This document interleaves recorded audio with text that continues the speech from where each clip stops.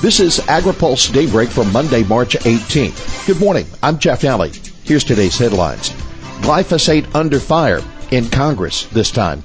USDA set to finish food buys by fall, and new sage-grouse plans to benefit grazing. Glyphosate is under fire, but this time it's in Congress. A new front has opened in the battle over glyphosate herbicide.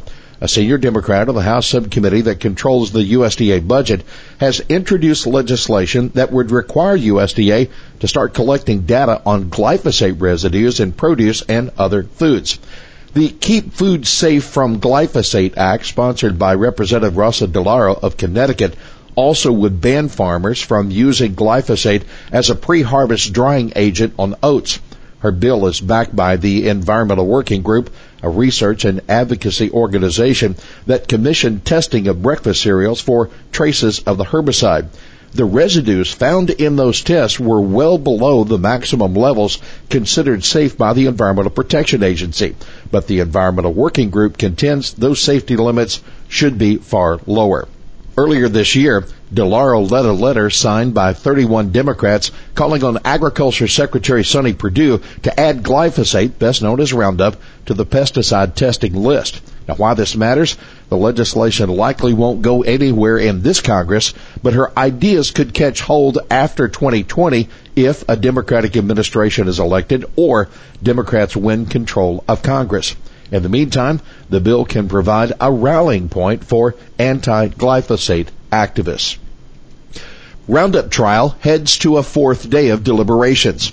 A federal jury has been unable to agree whether exposure to Roundup was a substantial factor in causing a California man's non-Hodgkin lymphoma. Today, the jury will gather for its fourth day of deliberations.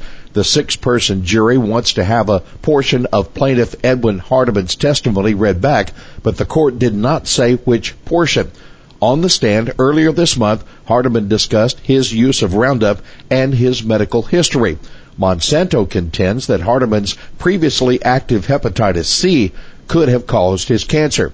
One reporter who has been covering the case tweeted, "The lack of a verdict thus far could mean we're headed for a mistrial."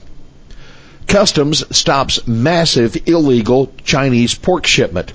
The U.S. Customs and Border Protection has intercepted a massive amount of Chinese pork that smugglers were attempting to sneak into the U.S. through a New Jersey port.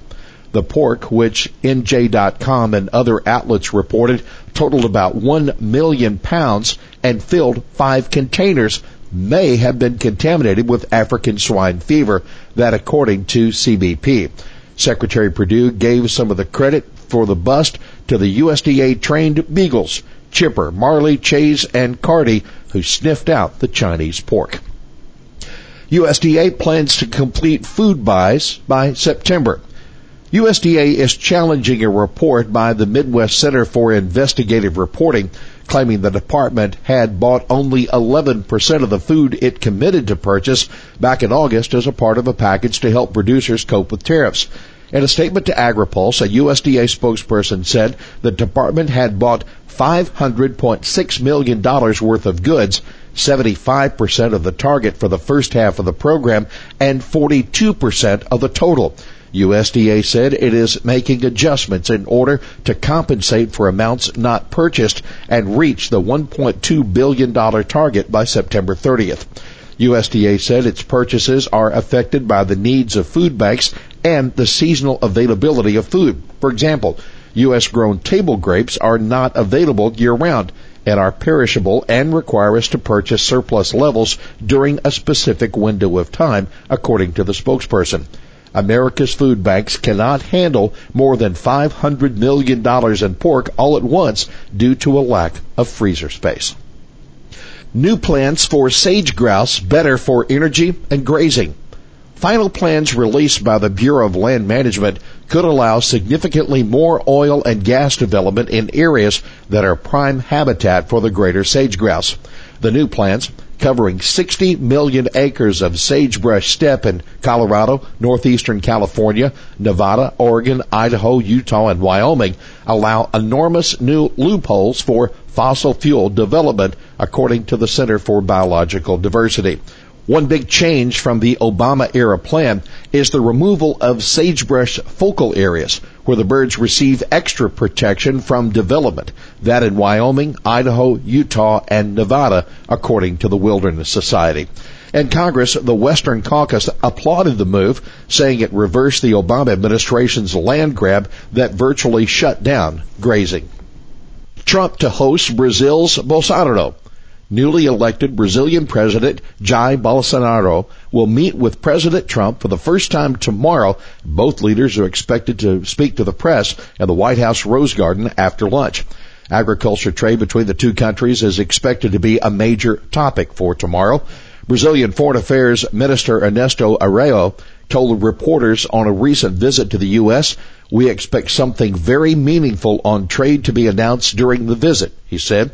The U.S. is pushing Brazil to lift its ban on American pork and end a tariff on U.S. ethanol and fulfill a 20-year promise to give the U.S. a quota for wheat sales. Farmer of the Future, focus of today's AgriPulse Summit. Thought leaders across the agriculture policy in Capitol Hill will gather today for the third annual AgriPulse Ag and Food Policy Summit to focus on the future of agriculture. The theme of this year's summit is shaping farm and food policy strategies for 2040.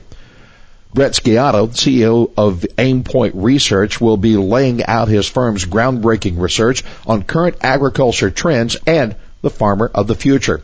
Aimpoint believes there will be fewer than 100,000 production farms by 2040 and that 5% of farms will produce more than 75% of U.S. output. In addition to top experts in food and agriculture and a panel of young farmers. Our speakers will include USDA Chief Economist Bob Johansen and Greg Ibaugh, USDA's Undersecretary for Marketing and Regulatory Programs. Well, that's Daybreak for this Monday, March 18th. AgriPulse Daybreak is brought to you by Watkinson Miller and Dairy Management Incorporated. For the latest news out of Washington, D.C., visit agripulse.com. For AgriPulse Daybreak, I'm Jeff Daly.